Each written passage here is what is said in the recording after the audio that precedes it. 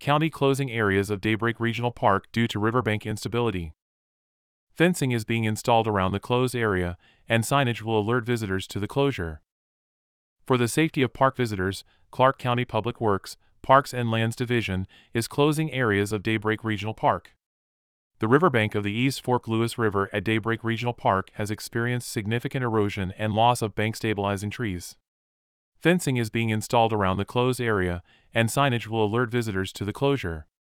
Visitors are reminded to never enter areas closed off by barricades, signs, cones, tape, fencing or other barriers, for their safety. High water and swift currents are common in the winter months. They can introduce new hazards to areas along their banks and damage infrastructure. Visitors are reminded to stay away from rivers and streams during high flows. Never stand on rocks or logs in or near the water.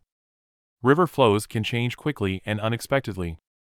Even after high water levels have receded, visitors should exercise caution. High water can erode river/stream banks and make them unstable or susceptible to collapse. It can also loosen rocks, trees, and vegetation. Keep a close eye on children near any body of water. Younger children should always be within arm's reach of a responsible adult. Wear a life jacket whenever recreating on, in, or near the water, including wading, bank fishing, boat fishing, kayaking, etc.